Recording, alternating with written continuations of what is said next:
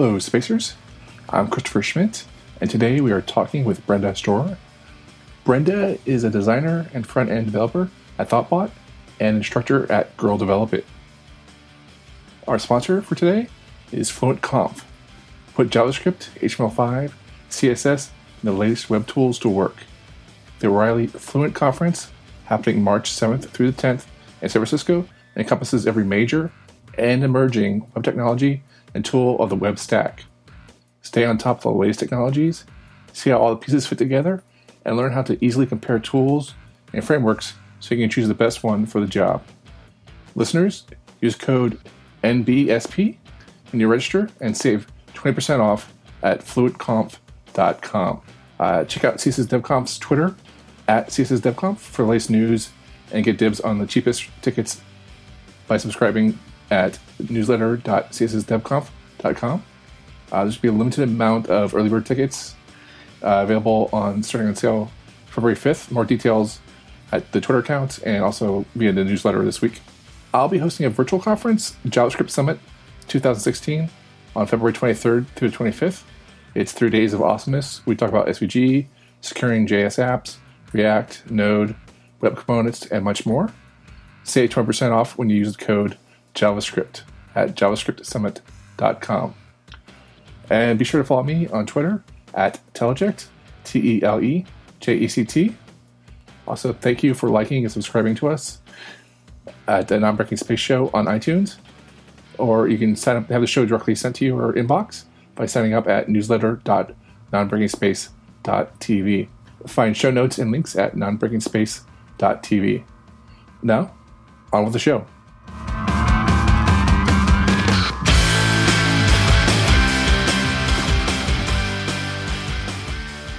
It was a YouTube conference. It was a conference by YouTube stars for other YouTube stars and fans of YouTube stars, and so it's more of a cultural YouTube.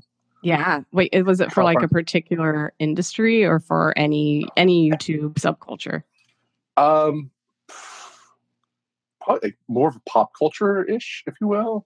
So I mean, I hate to say, because I think there's like lots of subcultures or like lots of cultures on YouTube, like model train cultures, but it was mostly pop culture. I'm going to just say tweens. There were just so many tweens. I was not expecting so many tweens. But it was run by Hank Green and his brother. So I'm not sure if you know them or not. But yeah, they're pretty big on the internet, on the YouTubes. And so it was just fascinating how meticulous everyone's hair was. But it was also in LA, so I had to give a grain of salt with that. Like, it was just like, and it looked like the web had grown up in a way. Like, it just, everyone, YouTube has grown up, and like everyone was like, looked like they're ready for TV, like ready for their camera spots or anything like that. And one thing I noticed was that everyone just had this like awesome backgrounds in their videos now. It's just like, it wasn't just like, just like this dorky computer lab office or whatever like that. Not to take any offense from your orange background. No. I know. Maybe I'm being minimalist on purpose. Yeah, there you are. So you go. You're counterculture. I don't know. My niece is a makeup vlogger. Oh wow. Okay, there you go. So you know all about it. Oh yeah, no, it's so interesting. She has like a whole room, and it's totally like she changes around the room like all the time because she's trying to find the perfect setup for the perfect background, like for the videos and So like, see now I feel like more shallow when we first started talking. So, but how many subscribers does she have on her? I think she's been doing it for like about a year, and she has like 7,000. Oh my gosh. She's killing it. I'm in the wrong industry. I'm going to makeup. I'm so proud of her. And of course I'm like, you got to make money off of this. Like now, like, do you have your domain name? I'm asking, I'm like, do you have a website? Like, I don't think I need a website because everything's on YouTube. I'm like, what? No way. No. You need a website. Yeah. And it's, you definitely need a website just to have everything local and, just a central repo. We could just have everyone I think people will find her on YouTube just fine. It's just having a good repo for people who need to stumble into it, like via Google and stuff like that too. Like, right. I mean, my website now is basically my name and links to social media. Yeah. I totally did the research. I totally found it. Yeah, I was just like, let's just do research. I'm Brenda. Let's see. Okay, right. GitHub. So yeah. Oh, she doesn't blog. I don't know anything about her. But yeah, that was it. That was the other thing. It was like it was kind of cool. It was just one small story, and I don't know their names or not, but these people had big viral hit in 2009, and making commercials. They had a grant or something like that. They're doing commercials, a grant, and for small businesses. They just took like an RV and went around to small businesses and made commercial videos for small businesses that they found or whatnot. And they did this one for used RV homes, and it was just such a big hit. It was so awesome. It was it was great. A bouncer in Birmingham hit me in the face with a crescent wrench 5 times, and my wife's boyfriend broke my jaw with a fence post. So if you don't buy a trailer from me, it ain't gonna hurt my feelings.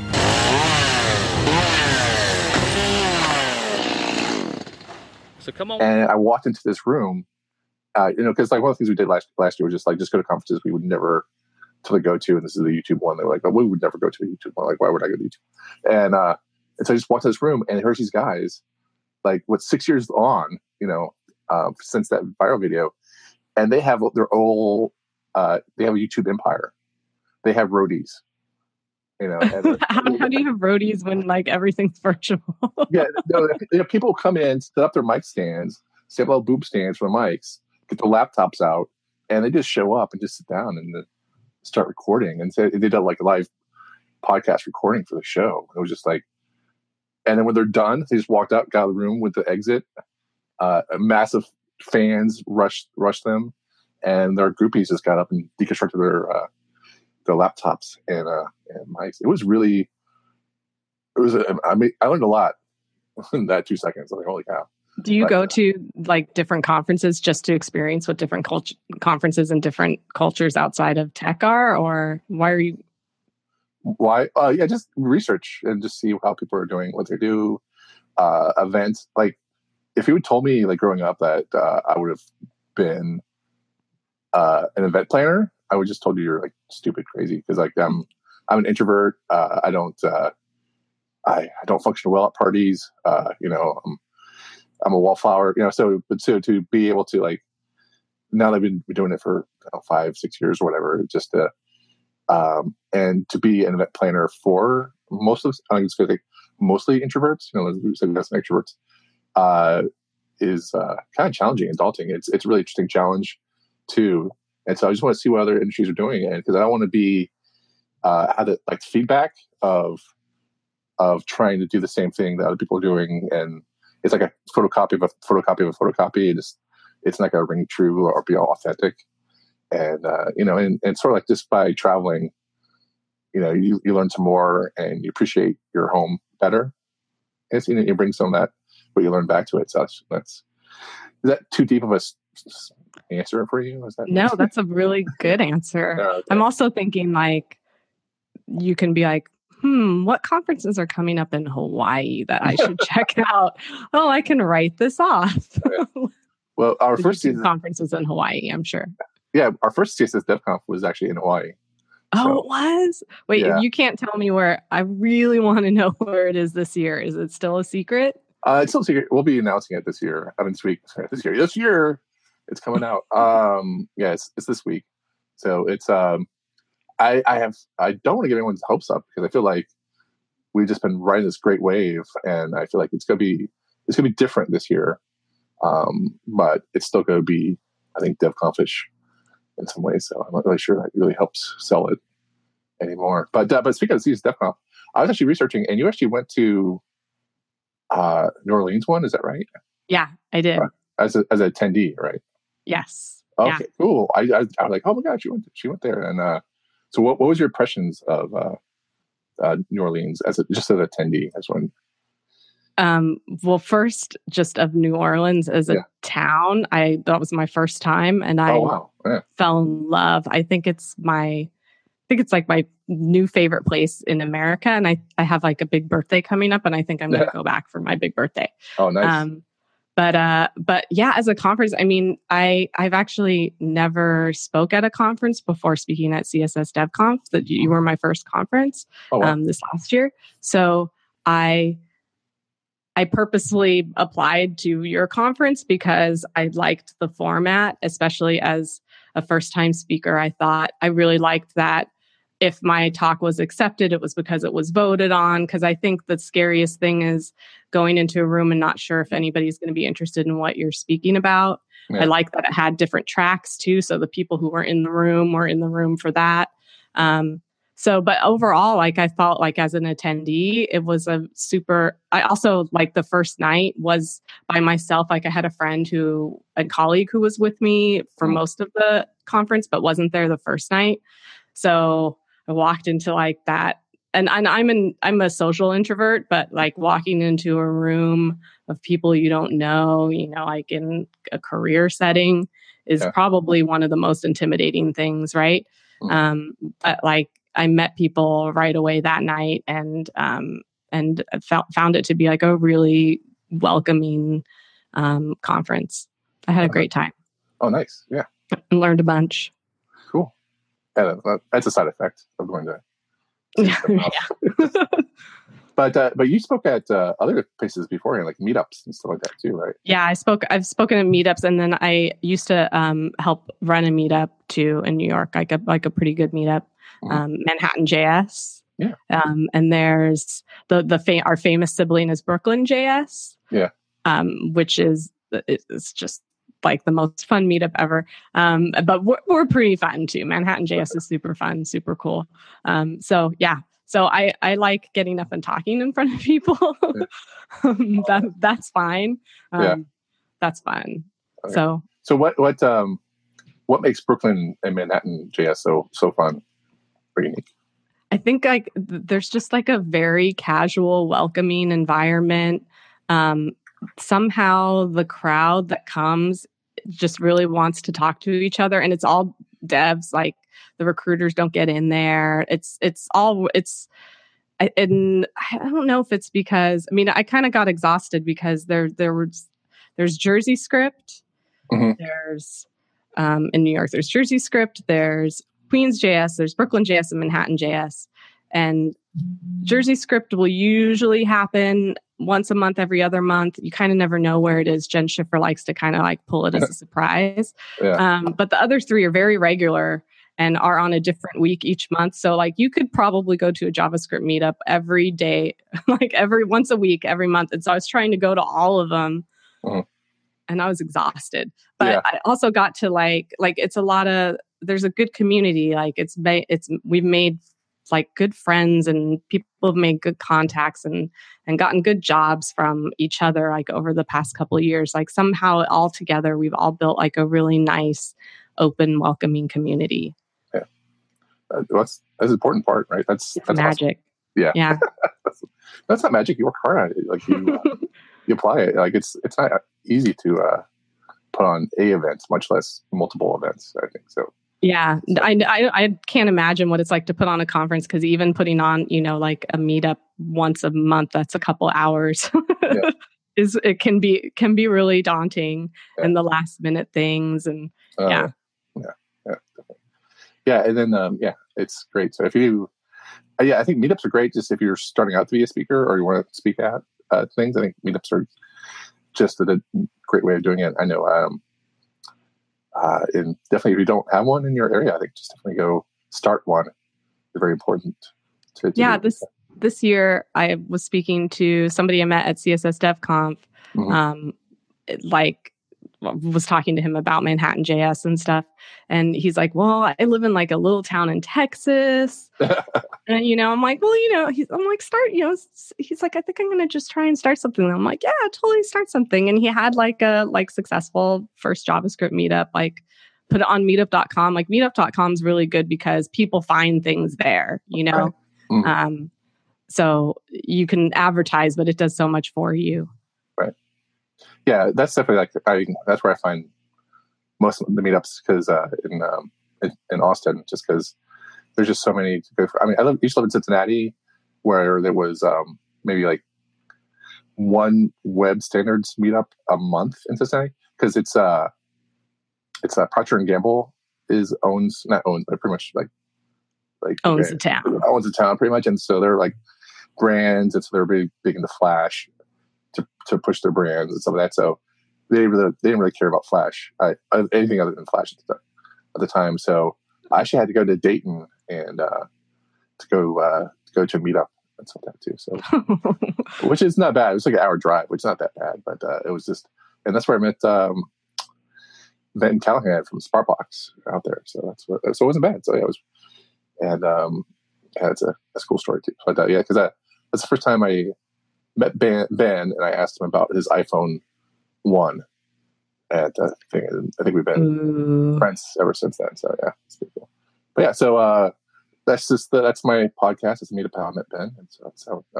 But anyway, yeah. So I'm actually curious. Like, so what you went to CSS DevConf in 2014, and then you decided to speak at. When did you decide to submit for 2015 CSS DevConf? I'm just really curious about.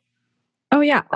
So I kind of did a lot of meetups in conferences in 2014. Mm-hmm. I went to CSS Conf and JS Conf in Florida. I went to SAS Conf, and then went to CSS Dev Conf. Mm-hmm. And I think I had kind of thought about, what would be, I think you're always on the lookout for new challenges within your career. That would be cool. And so I thought that maybe speaking could be something that would be a good, fun challenge for me. And so I'd been kind of thinking about it. And like I said, I think I just, I felt confident about CSS Dev Conf.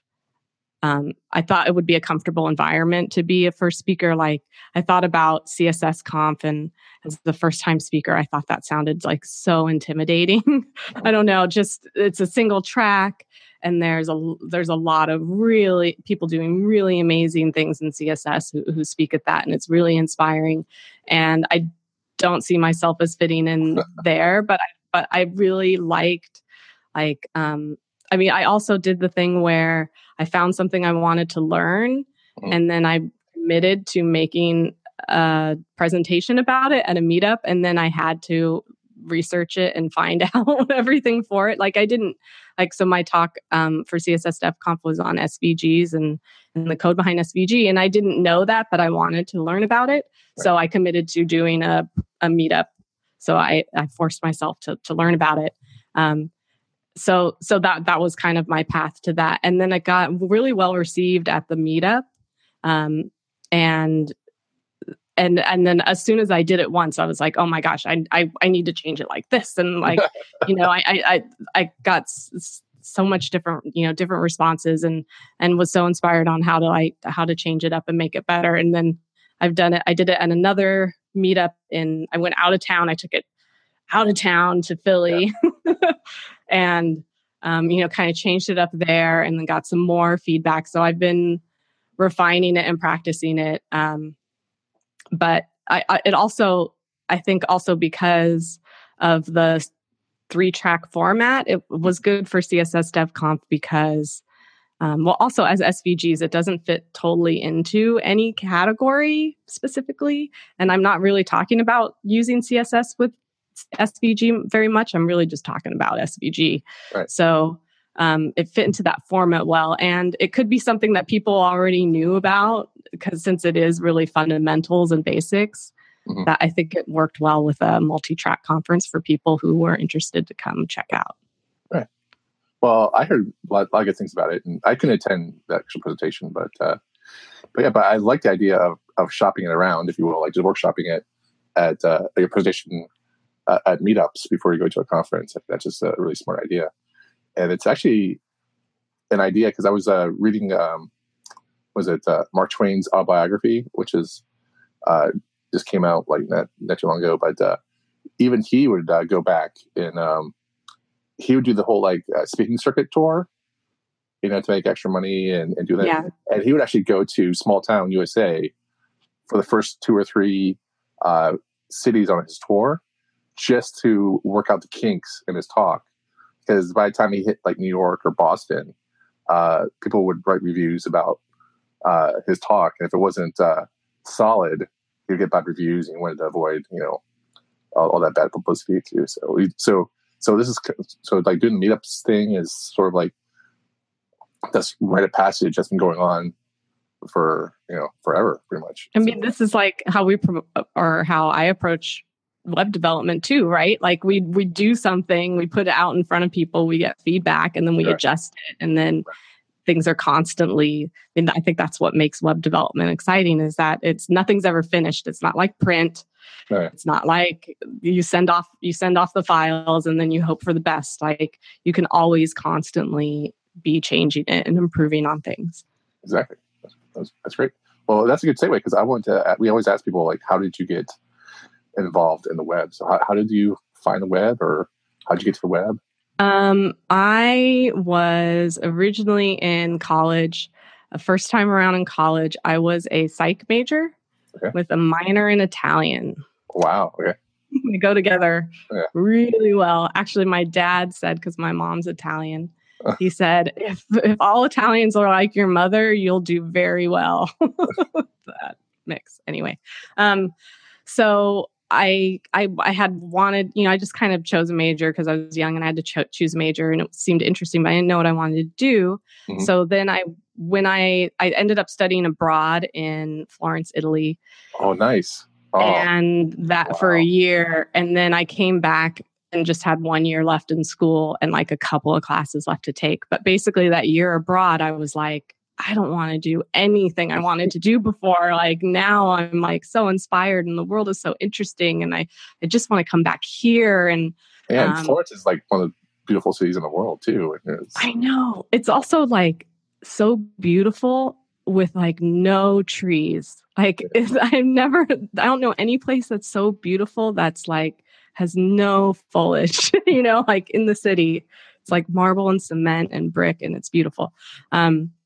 But I came back and I had my senior year and I was like, I don't like my major. I don't know what I want to do. I'm graduating. I went to school in a small town in Northern California where there wasn't really any industry around. So I didn't graduate with like really any applicable experience. So I was freaking out and I couldn't really sleep. And I had a bunch of friends that were computer science majors. I hung out with the theater kids and the computer science kids. And I don't know, it makes sense somehow. Yeah, and some of my computer science friends, I think I like mentioned Photoshop or something, or wanting to know that. And they're like, oh, I can get you a very legal copy of Photoshop if you want one. It's like, yeah. So I got like Photoshop 2 or something. I don't know. It's like some early Photoshop. It's like late 90s. And then another one was like, do you want to know how to make web pages? I was like, yeah, sure. And he just basically showed me like view source. Yeah. And I was like, wow, this is incredible. And that was it. And so I just sleepless nights, not knowing what I wanted to do with my life. I was like making GeoCities fan sites. Oh, so what type of fan sites were you making? Leonardo DiCaprio was my first website, was a fan page for Leonardo DiCaprio. Okay. And I did it before Titanic. Oh, okay. So I guess that was like 90. I guess it was before I went away to Italy. But it was before I went to Italy. I started fiddling around with things. So it was like 97. And yeah, and I'd get emails of people who thought I was Leonardo DiCaprio. After Titanic came out, like my counter went crazy after Titanic came out. Like I had like thousands of views or something. I went viral. And then and I had a Spice Girls website, fan site. Oh wow, okay, great. And then I also had, and I have the code up on my GitHub. Mm-hmm. I found it like 6 months ago. A Robbie Williams fan site, the British pop star. So when you say you found it, did someone you just found it on your hard drive, or you someone stored it and saved it? I found it in like an old like I'm a digital hoarder. That's good. But I can't ever find everything. But I still have like floppy disks from high school and stuff that have my papers on it that I'm sure are really, really interesting. I don't know why but I hold on to them. I'm a digital hoarder. That's so great. I knew I had probably kept this somewhere. Like I'm sure my Leonardo DiCaprio site's somewhere and I can't find it. But the Robbie Williams site, like about 6 months ago, I just found like a CD-ROM and put it in. And I found this side folder and saw all these text files that were named Robbie something. And then I was like, oh my God, this is the website, because I remember I didn't know that I could put .html and still see the file in my like Mac text editor. So I would write all my HTML as a .txt, upload it, and then change the file extension to .html to make it render. Wow. Okay.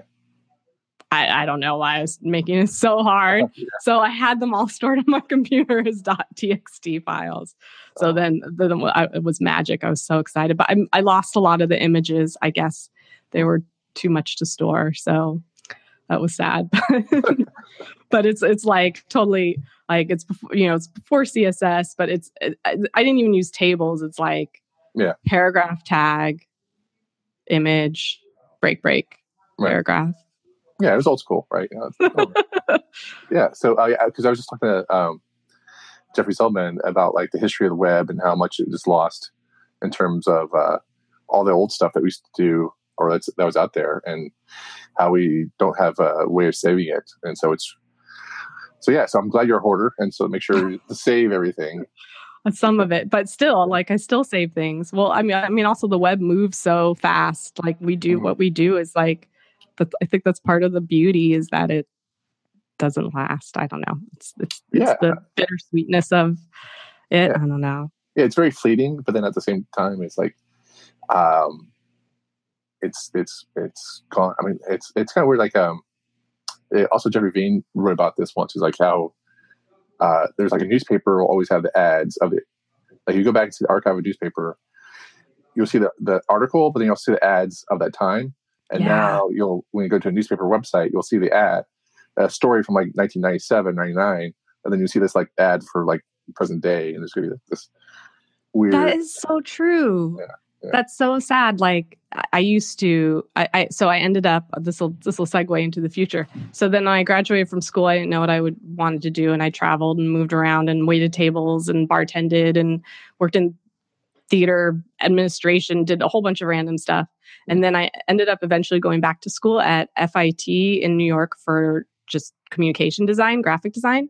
Mm-hmm. And I used to go to the library there and look, they had every Vogue magazine from the beginning of time until present, just in the library that you could check out and look at. And I'd love to like just go through there and look at the ads. Like, that's it, or if you ever find like an old VHS tape of like you taped TV, I'm always like, oh, I hope I didn't tape over the commercials. Like I want to see what the commercials, I want to remember the commercials. There's a couple guys, they go around, I know it's called found footage or something like that, but they stop by Austin, and they go to movie theaters, and they actually showcase like old TV from VHS tapes that they find at stores or whatever like that. So it's like, it's awesome. And they charge like a little bit of money for a ticket price, but it's totally worth it to see all these weird infomercials that people like when they. Oh, I love that. Yeah, so I'll try to find the URL for it. But I want to see that. I love all that because there used to be such a little shared cultural experience about commercials. Now we all stream everything.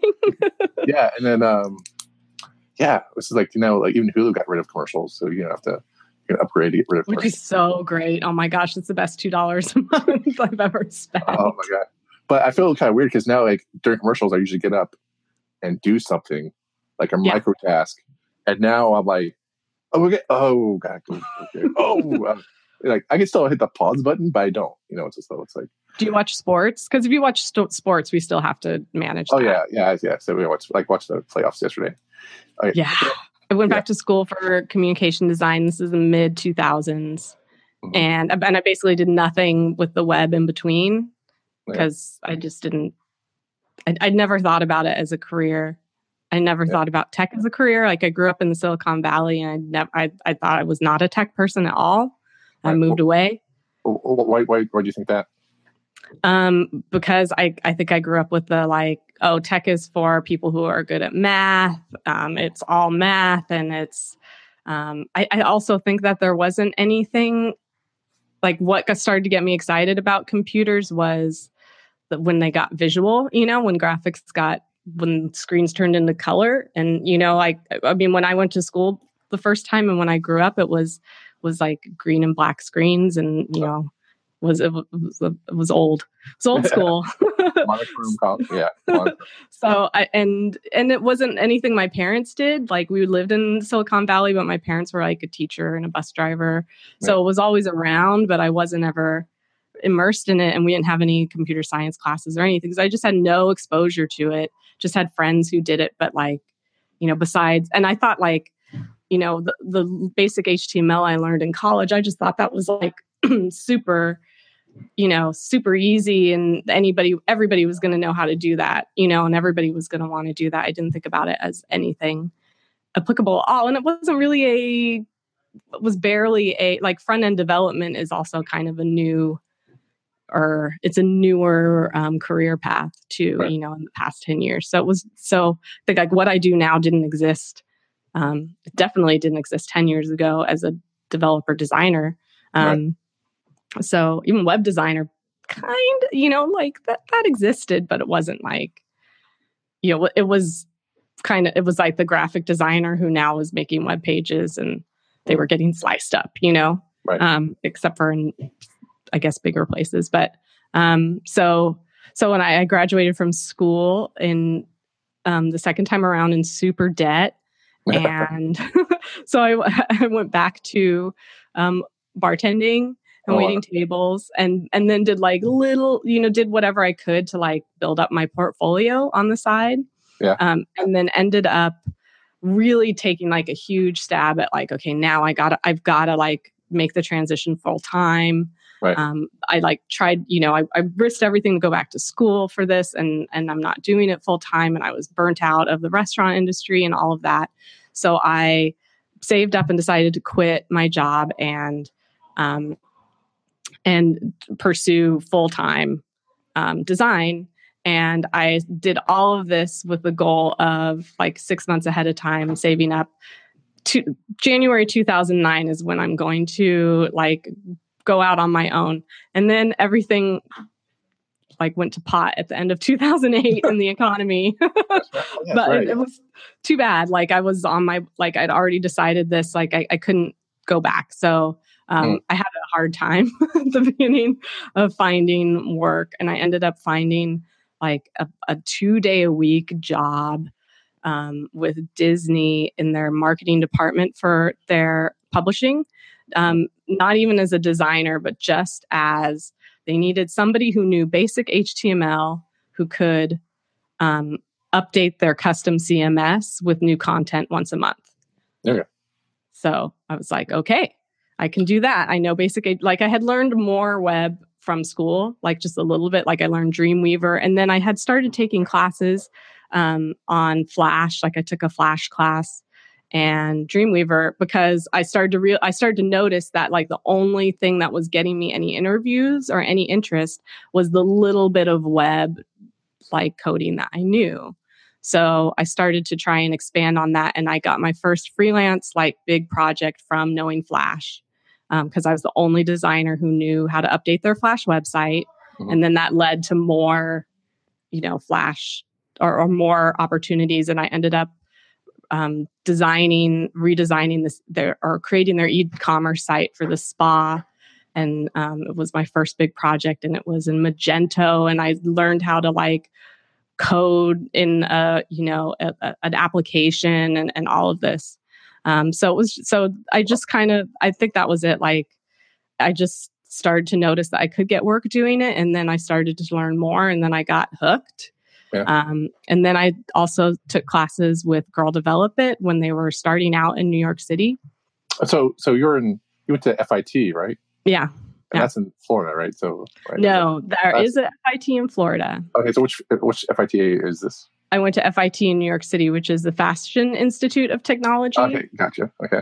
Which people always don't realize that they do more than fashion. I mean, they do mostly fashion stuff, but like they do have like a regular design department. Okay. Which is where I was, but it was like a school with like 90% female.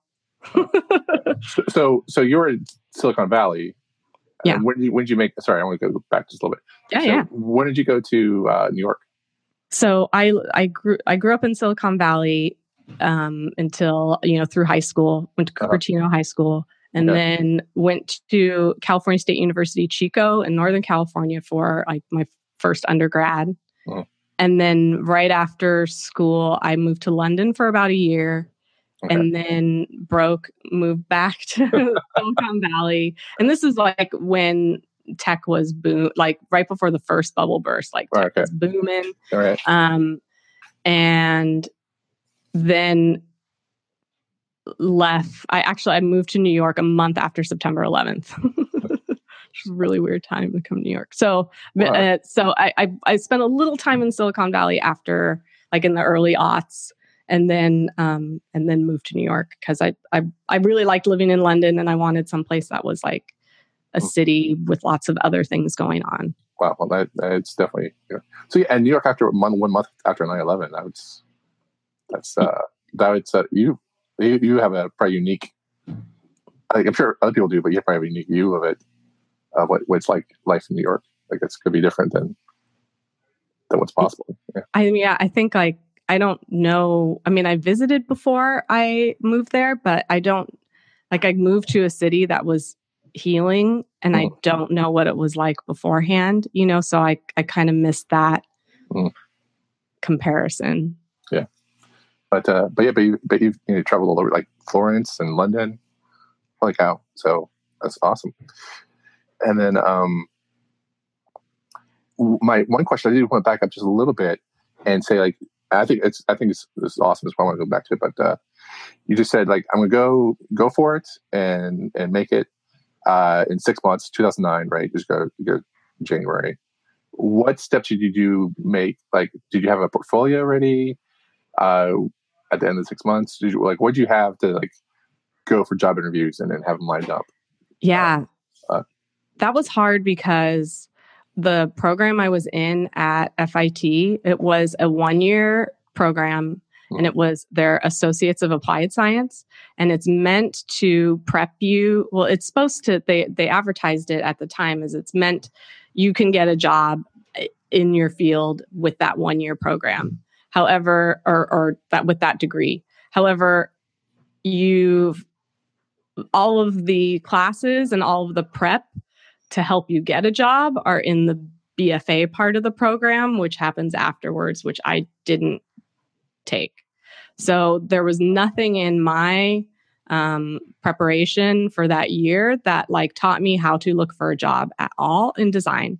I went to the Career Center, and the Career Center was kind of helpful, but just because FIT is so fashion oriented, they had more information around the fashion industry, and even the design jobs that they had were all fashion industry oriented. They were like design graphics for t-shirts, and that's not my wheelhouse at all. Right. So I found like pretty quickly just for what I was looking for, they weren't going to really help me.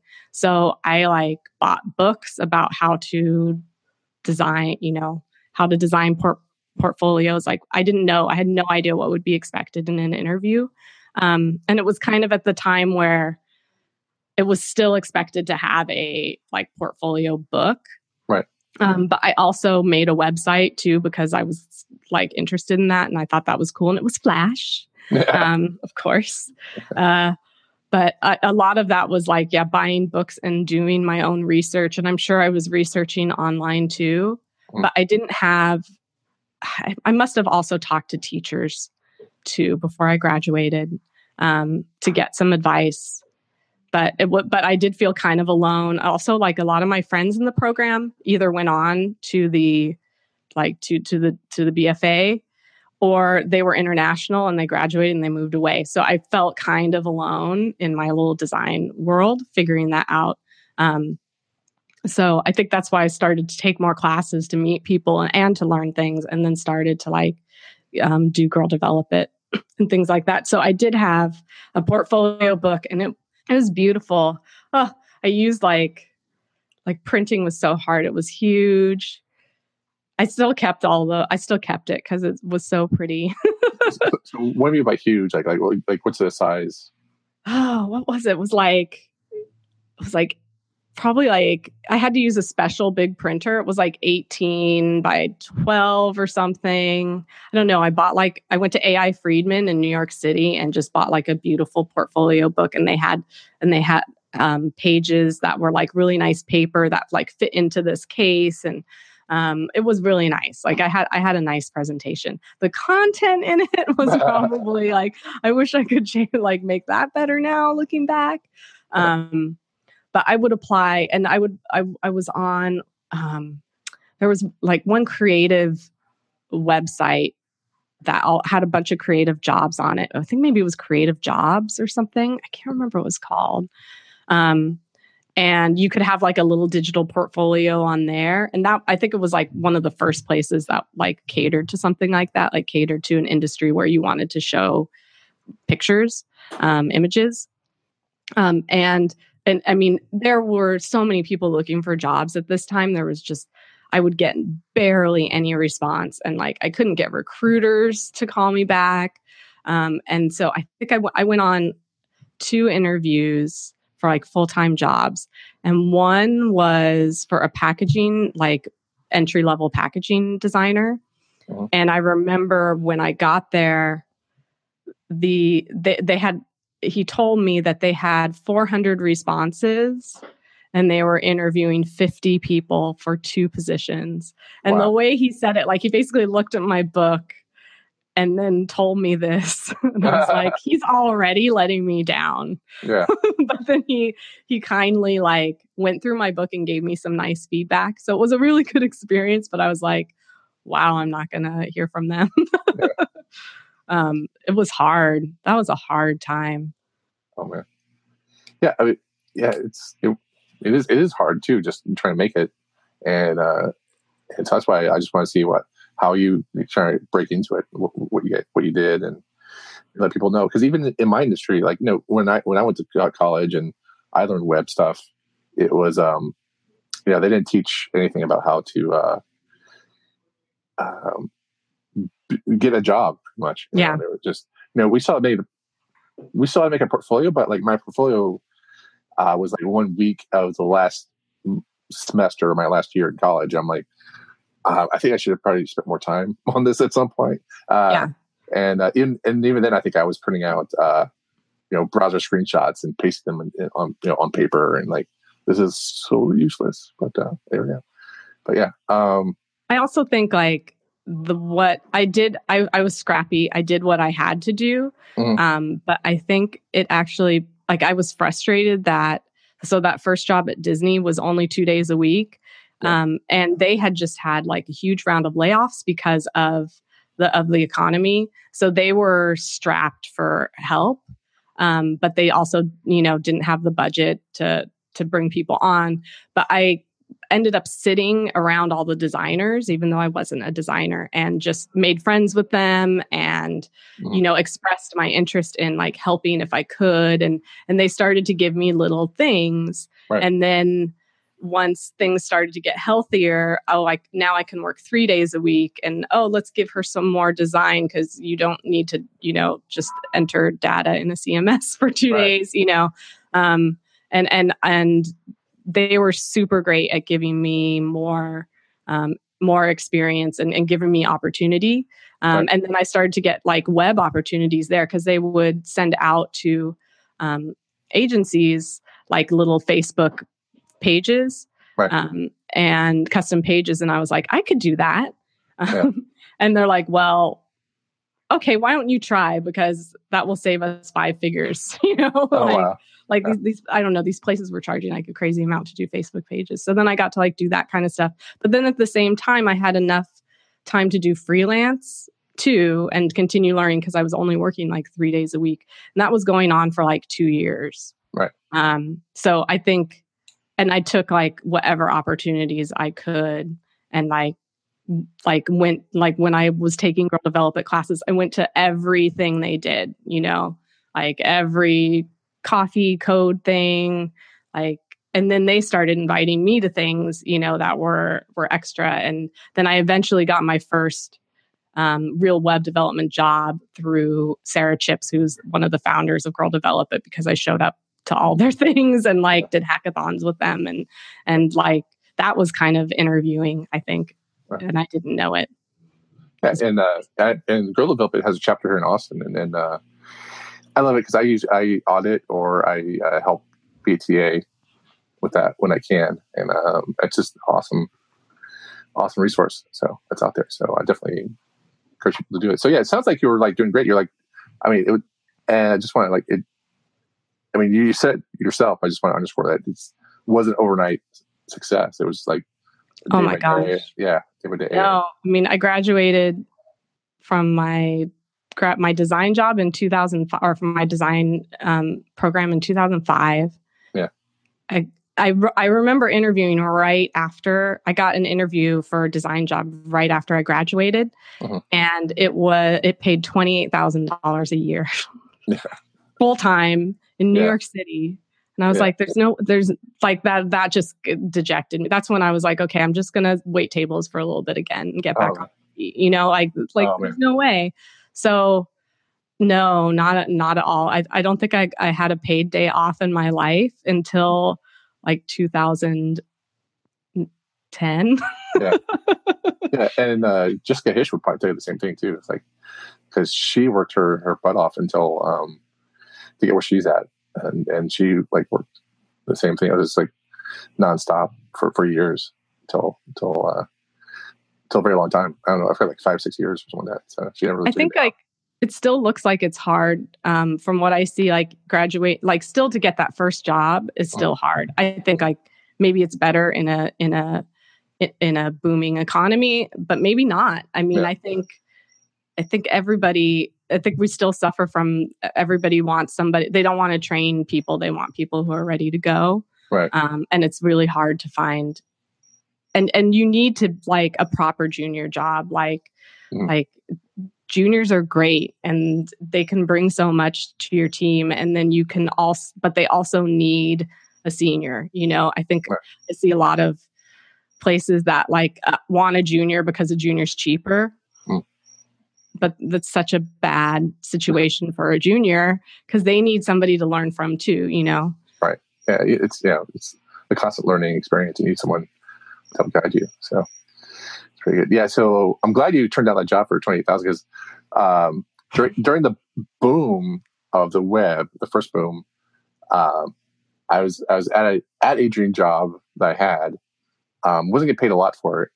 And then a call from New York City came up and said, "Hey, would you like to work the web job at DC Comics?" And I was just like, "Oh my God, how did you find me?" And I had written an email to DC Comics years ago. I can't even remember what year it was. It was years ago, saying, "Hey, I know some web stuff. Can I help out?"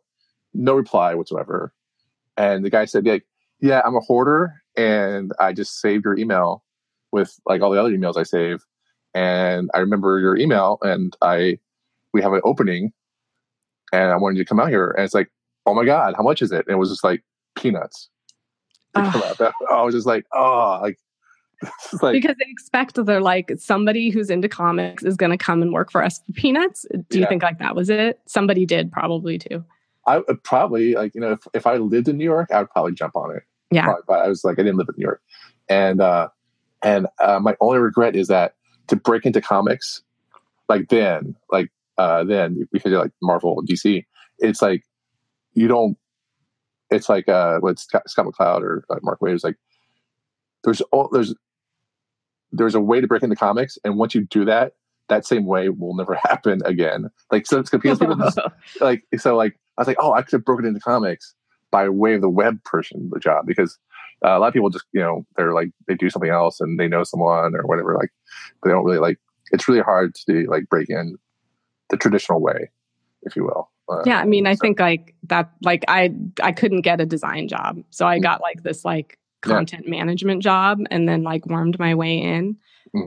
I also think that, I don't use the word worm. I don't think that. I think you earned your way in. I think that's a better way. I charmed my way into. I think I also took a lot of jobs that were that I was underpaid for. And that's okay. I think I had to weigh it, and I had to learn along the way to be a better negotiator too. And I had to learn my worth along the way. I think that was always really hard to understand your worth.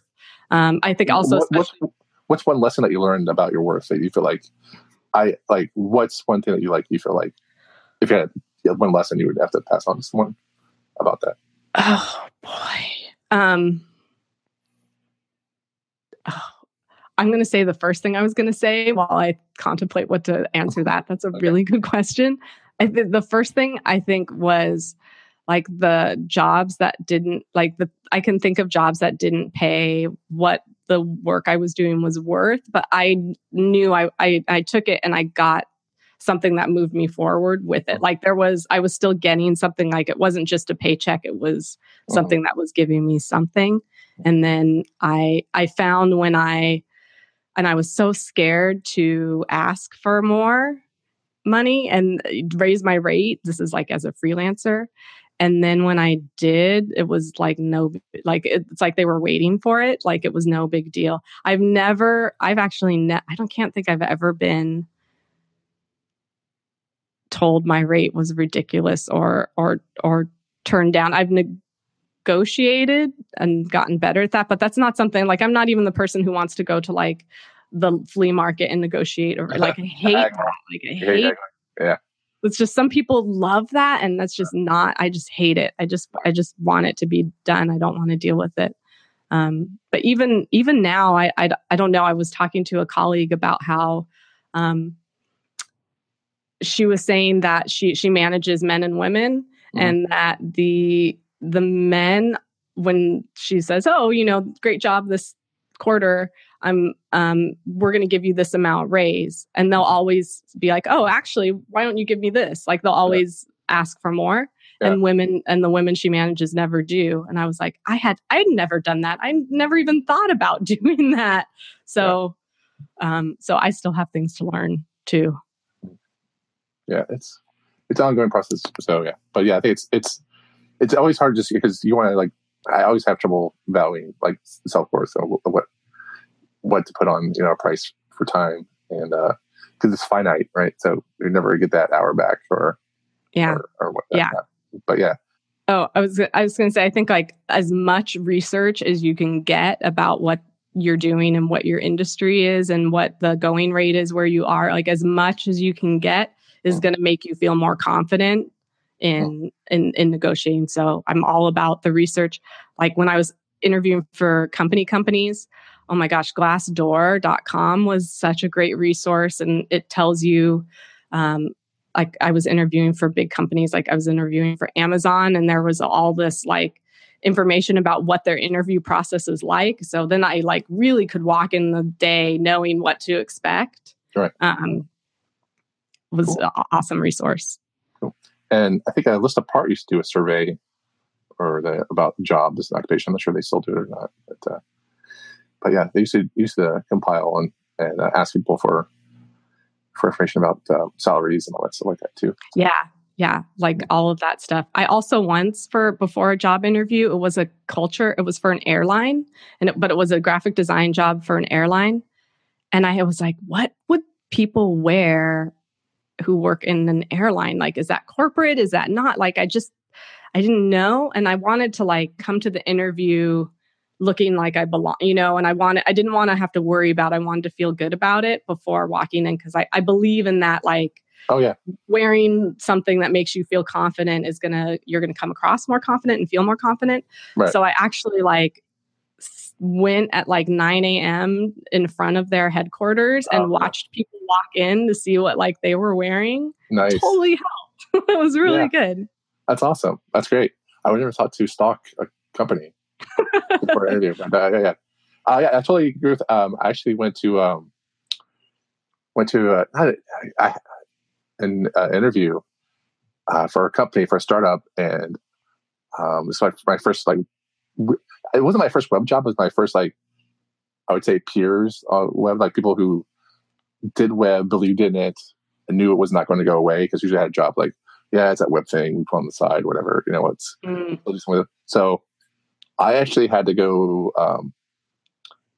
and it wasn't as easy to make a website back, as it is now. You just like, website in 5 minutes, but they had like a few photos on a subdomain of a website somewhere of what they were wearing, like a casual photo or whatever, and it was like 5 people in a group shot, and they had uploaded it, and I showed it to my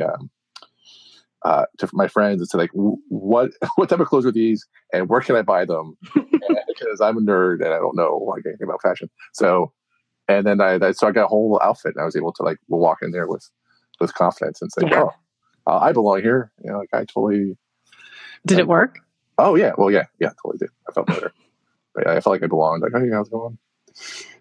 But so it's always so like buying the suit before the interview type of thing. So but yeah, so a little bit off topic, off SVGs a little bit, but I love it. This is awesome. So I listened to Sarah talked all about SVGs. She said all the good stuff. She's awesome. Yeah. So I do have some questions about SVGs, but I do want to come back to your presentation that you did for CS DevConf. And I want to say thank you so much, because I did some research, found the slides, because I was not able to see your presentation at DevConf, even though I was, part of the people. That's the problem when there's 3 at a time. That is the problem with it, right? Yeah, it's just, but I heard great things about it, and one of the things was that we held it on the Queen Mary, and in between your slides of SVGs, you actually mentioned the historical aspect of the Queen Mary, and I just want to say thank you so much for doing that. I really because we do a lot of effort to find a venue that's historic or whatever nature and something like that. So and Queen Mary is one of the most haunted places in America, and so you mentioned that pretty elaborately throughout your slides. That was. That was the whole point. Like I wanted I picked the haunted stories. I was like, I'm going to tell you ghost stories in between all this technical stuff. Yeah. What was the most, you getting rise out of people about like, did you get like anything particular like that you thought that was the audience liked? Or no, I mean, nobody, well, I mean, the thing that was, every time you give a presentation, the audience is set up differently too. Yeah. Like, I think like, when I did this talk in the meetup in Philly, it was like I was at the head of a table. So it was much more like a conversation. And I think that opened it up to more conversation. Right. I think the only person at CSS DevConf who got to like really break the audience was Dave. Oh, yeah, really? Okay. But I mean, I think like that's what he does. Like he's one of the funniest people ever. So, but like, I wasn't getting reactions. I was trying, like, I try to put it out there, and I would love to hear better techniques on this too. Like I start the slides with like, I'm Brenda and I work in ThoughtBot and blah, blah, blah.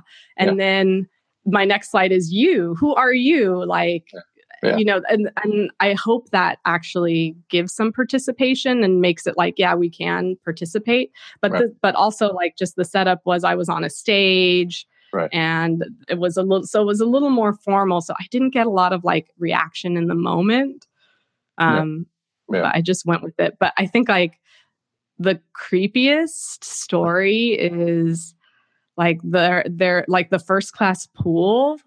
Did you hear the story of like a little girl that drowned and people here like say they still hear splashing even though there's no water in the pool, and they'll see like little wet child footprints.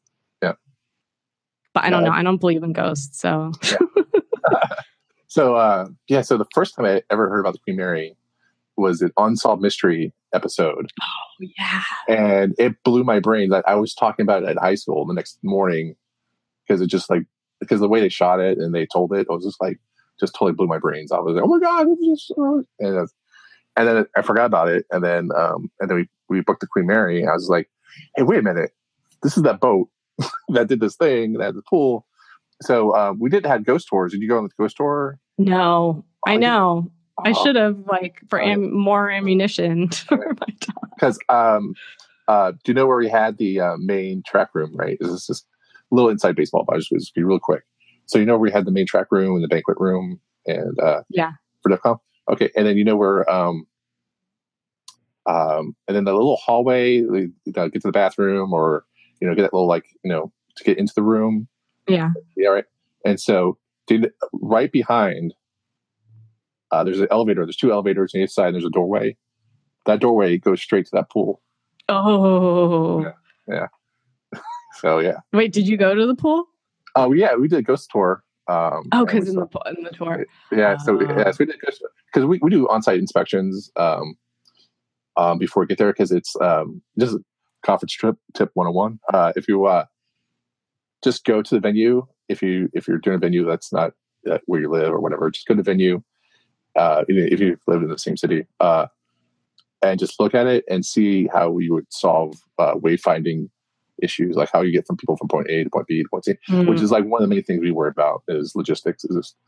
And not being at a place is, you can still do things with schematics and maps, but once you like see the space and you're actually in it, you learn so much more in 1 minute than you could just by watching a map. But I digress. So anyway, so we did just to get to know the space better, we came in months earlier and did as many tours as we could. And one of the best tour was like a haunted history tour, which took you into the whole boat. And so we would get a good feel for the ship that way. And so it was really spooky for me because I knew exactly where that pool was. And I was like hoping no one really like put two and two together where the pool was. I was like, I didn't. That was right there. Nope. But so how do you pick a venue? How do you decide where? It's very hard. We try to find something that's historic in nature. Thank you for the question. Historic in nature. Something that if I were to go to a conference, I would appreciate to know more about the environment that we live in. That's also due to conference organizers making sure they put some of the flair from the locality, if you will, into the conference. And so that's why we do. We had ghost tours available on the opening reception of Queen Mary. We also we did some other things too. We had opening reception. Oh yeah, we also had like a local yacht rock band play Monday nights on board.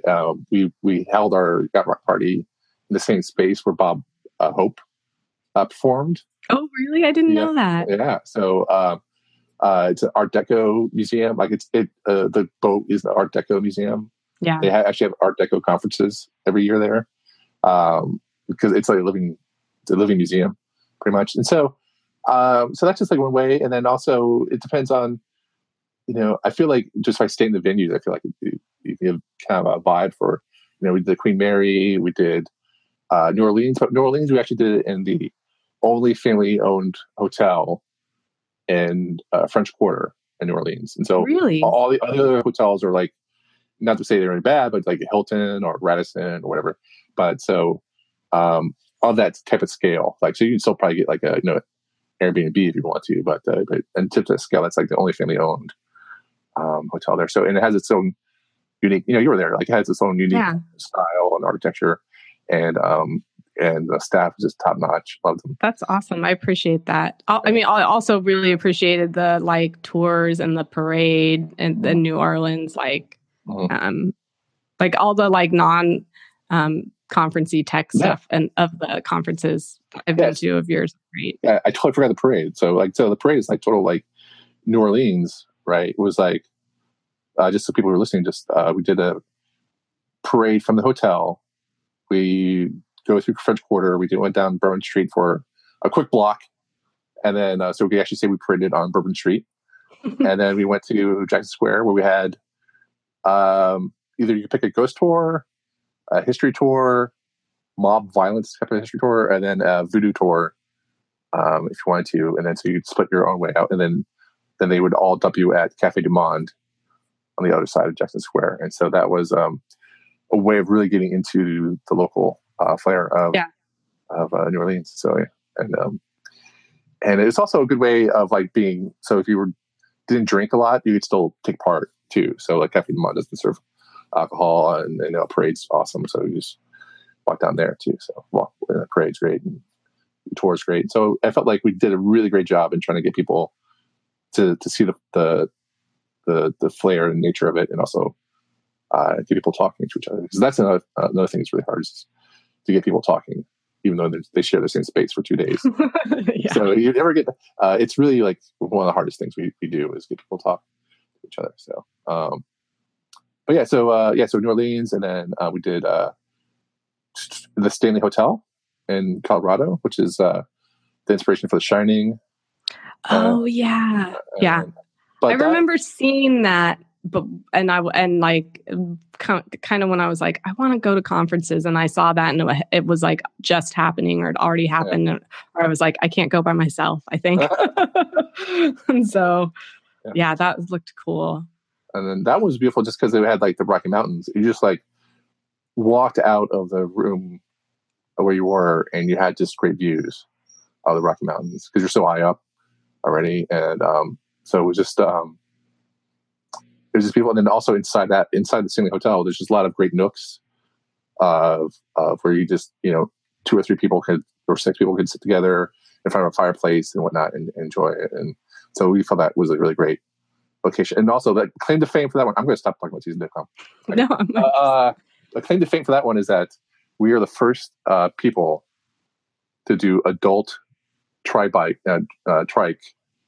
races at the Stanley Hotel.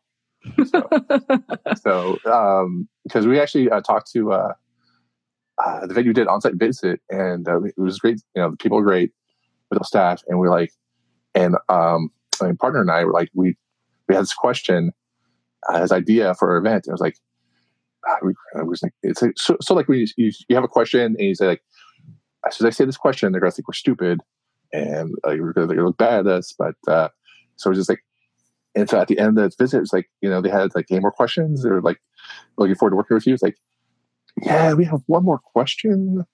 Would it be possible? Would it be okay if we get a adult size like trikes and race them on property? And like, they looked at us and they looked at each other, because there's 2 people, and they looked back at us. It's like, well, we actually have 4 in storage right now.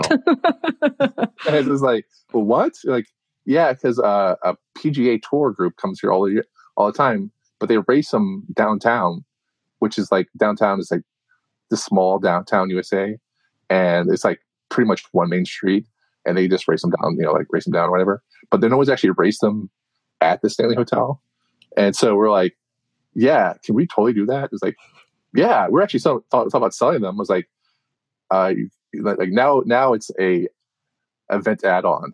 I think it's so. If you do an event at Stanley Hotel, you can actually order adult tricycle. And you started it. Look at what you've done for this hotel. You gave them a whole new way of revenue. Yeah, exactly. This is Brenda. This is my contribution to humanity. This is what I'm known for.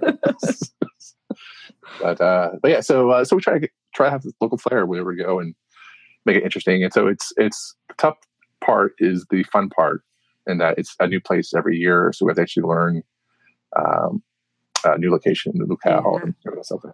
So, well, I can't wait to hear where it's going to be this year. No hints? No hints. Sorry. Sorry. I was talking to Ari this morning about it, so I was just like, we have to announce it this week. So okay. So I didn't want to go back to SVG, so I want to say thank you for the historical nature of that. So I do have a couple of things questions about SVG, just so since I have you here. The history of SVG. Like, I know about SVG since 2000, 2001, when Adobe had a plugin for it, and they were trying to go against Macromedia. It's Flash. So I saw a slide. He actually had some history from the 90s, You know anything Yeah, about like late 90s. And it's what you said. There was like, I think it was like, I'm going to get it wrong if I don't look at my slides, but I think it's Macromedia and Microsoft had like their own, they were trying to do a digital drawing format file. And then Adobe and Sun were doing their own, and neither were SVG, and they were competing. And then the W3C was like, no, we're going to make a standardized one. And it's from 99 was when SVG spec first came out. And then the SVG version 1.1 that we use now is from 2001. Mm-hmm. So I think like that's, I say that like I think what attracted me about SVG and wanting to learn about it is it felt like HTML in the early days. Oh yeah, yeah. in a way. I feel the same way too. Yeah, I totally get that too because there's like it's like this weird protoplasm type of thing, just like things work or they should work in my mind anyway, but they don't, and sometimes they do. And they just, when you save it and it works, it looks beautiful and it looks great. But sometimes you wonder why things happen the way they do. And so then you're constantly hitting browser refresh to see what's going on. It's like, what's going on? And maybe it's because there's style in the markup. Mm-hmm. I mean, like it's a digital drawing, so style kind of has to be in the markup. And we can extract, the style and bring it into style sheets if we inline the SVG, but we don't have to, Right. Like, so you can still kind of do it all in there and more than you could ever do in HTML. I think HTML. I just remember learning Illustrator in school in like 2004. And there'd always be like save as AI or SVG. And I'm like, what the heck is this SVG thing? This is useless. Like that's how I learned SVG. It's just, it was a file format I never wanted.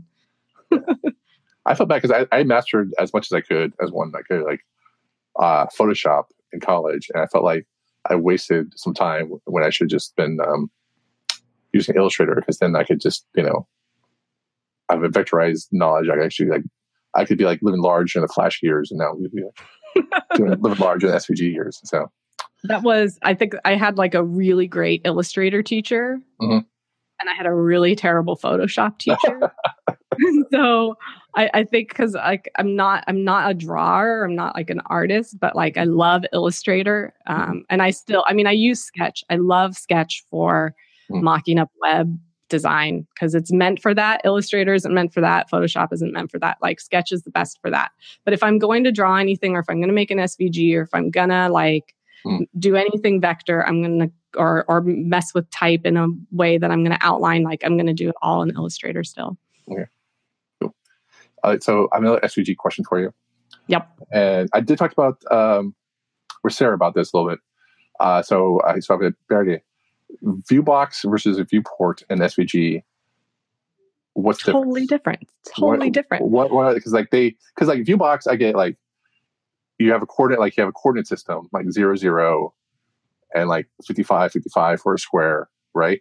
And then the units could be like, it doesn't really matter because it's all self-referential. It could be like you just think of like 0, 0. And 50 peanuts versus, it doesn't matter. Yeah. It can be like whatever. But then you get to a viewport, and then you set the width and height, and you could have pixels, inches, like, I don't know. So I think about it like, so viewport, the way that we know it is in, front end web, is the viewport means the browser window, right? Right. So we can still think about it the same way as like the browser window is a window to our content. So if we think about it like that, like the SVG has its own window to its content, and that's the viewport, which is basically your height and width of that window, right? So like the height and width of your browser. And inside of that, there's the view box is saying what I want to show from of my content.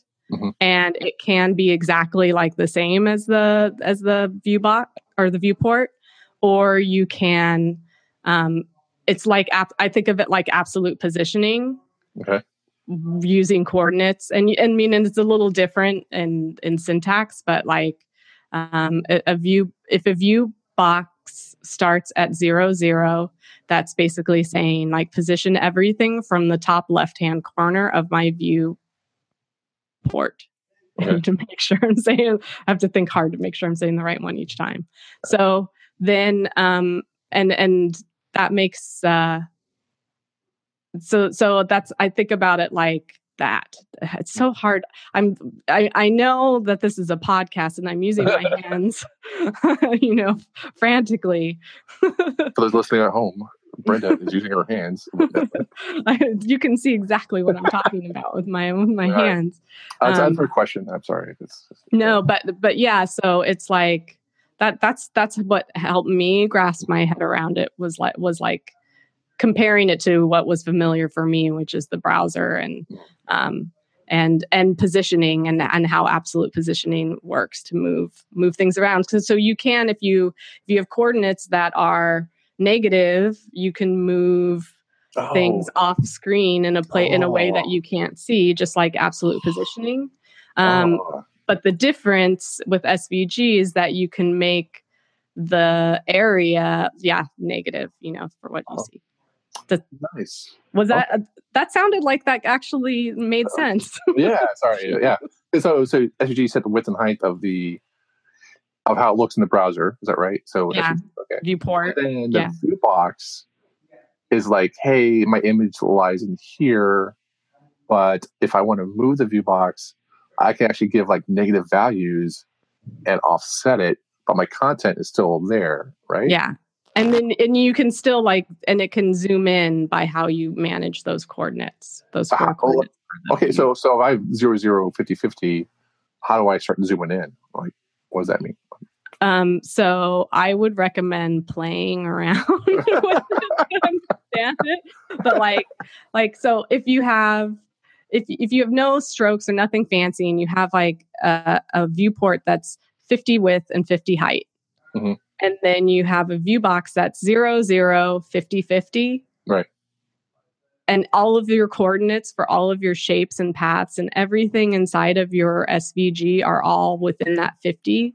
Yeah. Like everything's going to be nice and neat inside, right? Right. But if you manipulate the view box to be like smaller, and then there's coordinates that have numbers inside of your SVG that are bigger than the numbers in your view box, it's going to create some zooming effect, right? So it's all relative. So it depends on my view box can change, but if my so I can manipulate the view box, but then if my elements inside the SVG that make the image are larger or smaller, then as the view box changes.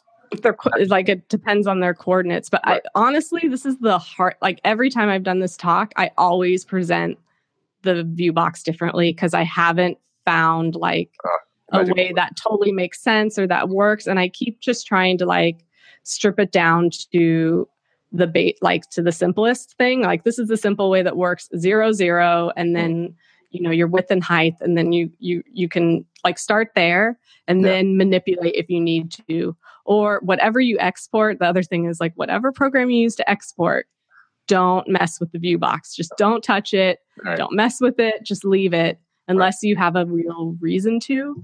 And then I have on my CodePen, I have a CodePen collection with some really simple SVGs that are terribly ugly and simple, just simple shapes and stuff.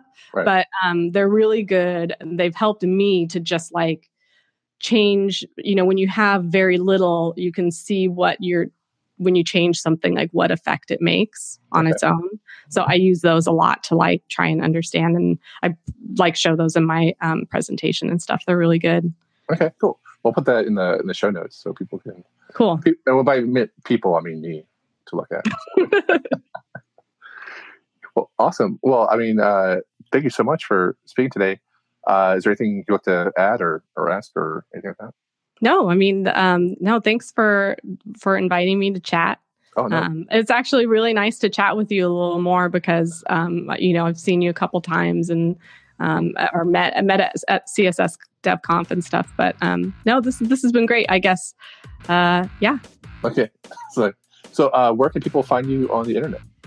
I'm at brendastore.com. I am Brenda Marie NYC on Twitter. Okay, cool. Well, thanks so much for being here, and I hope to see you soon. Thanks. Yeah, me too. I can't wait to hear where the next venue is. Check out Seasons DevConf on Twitter.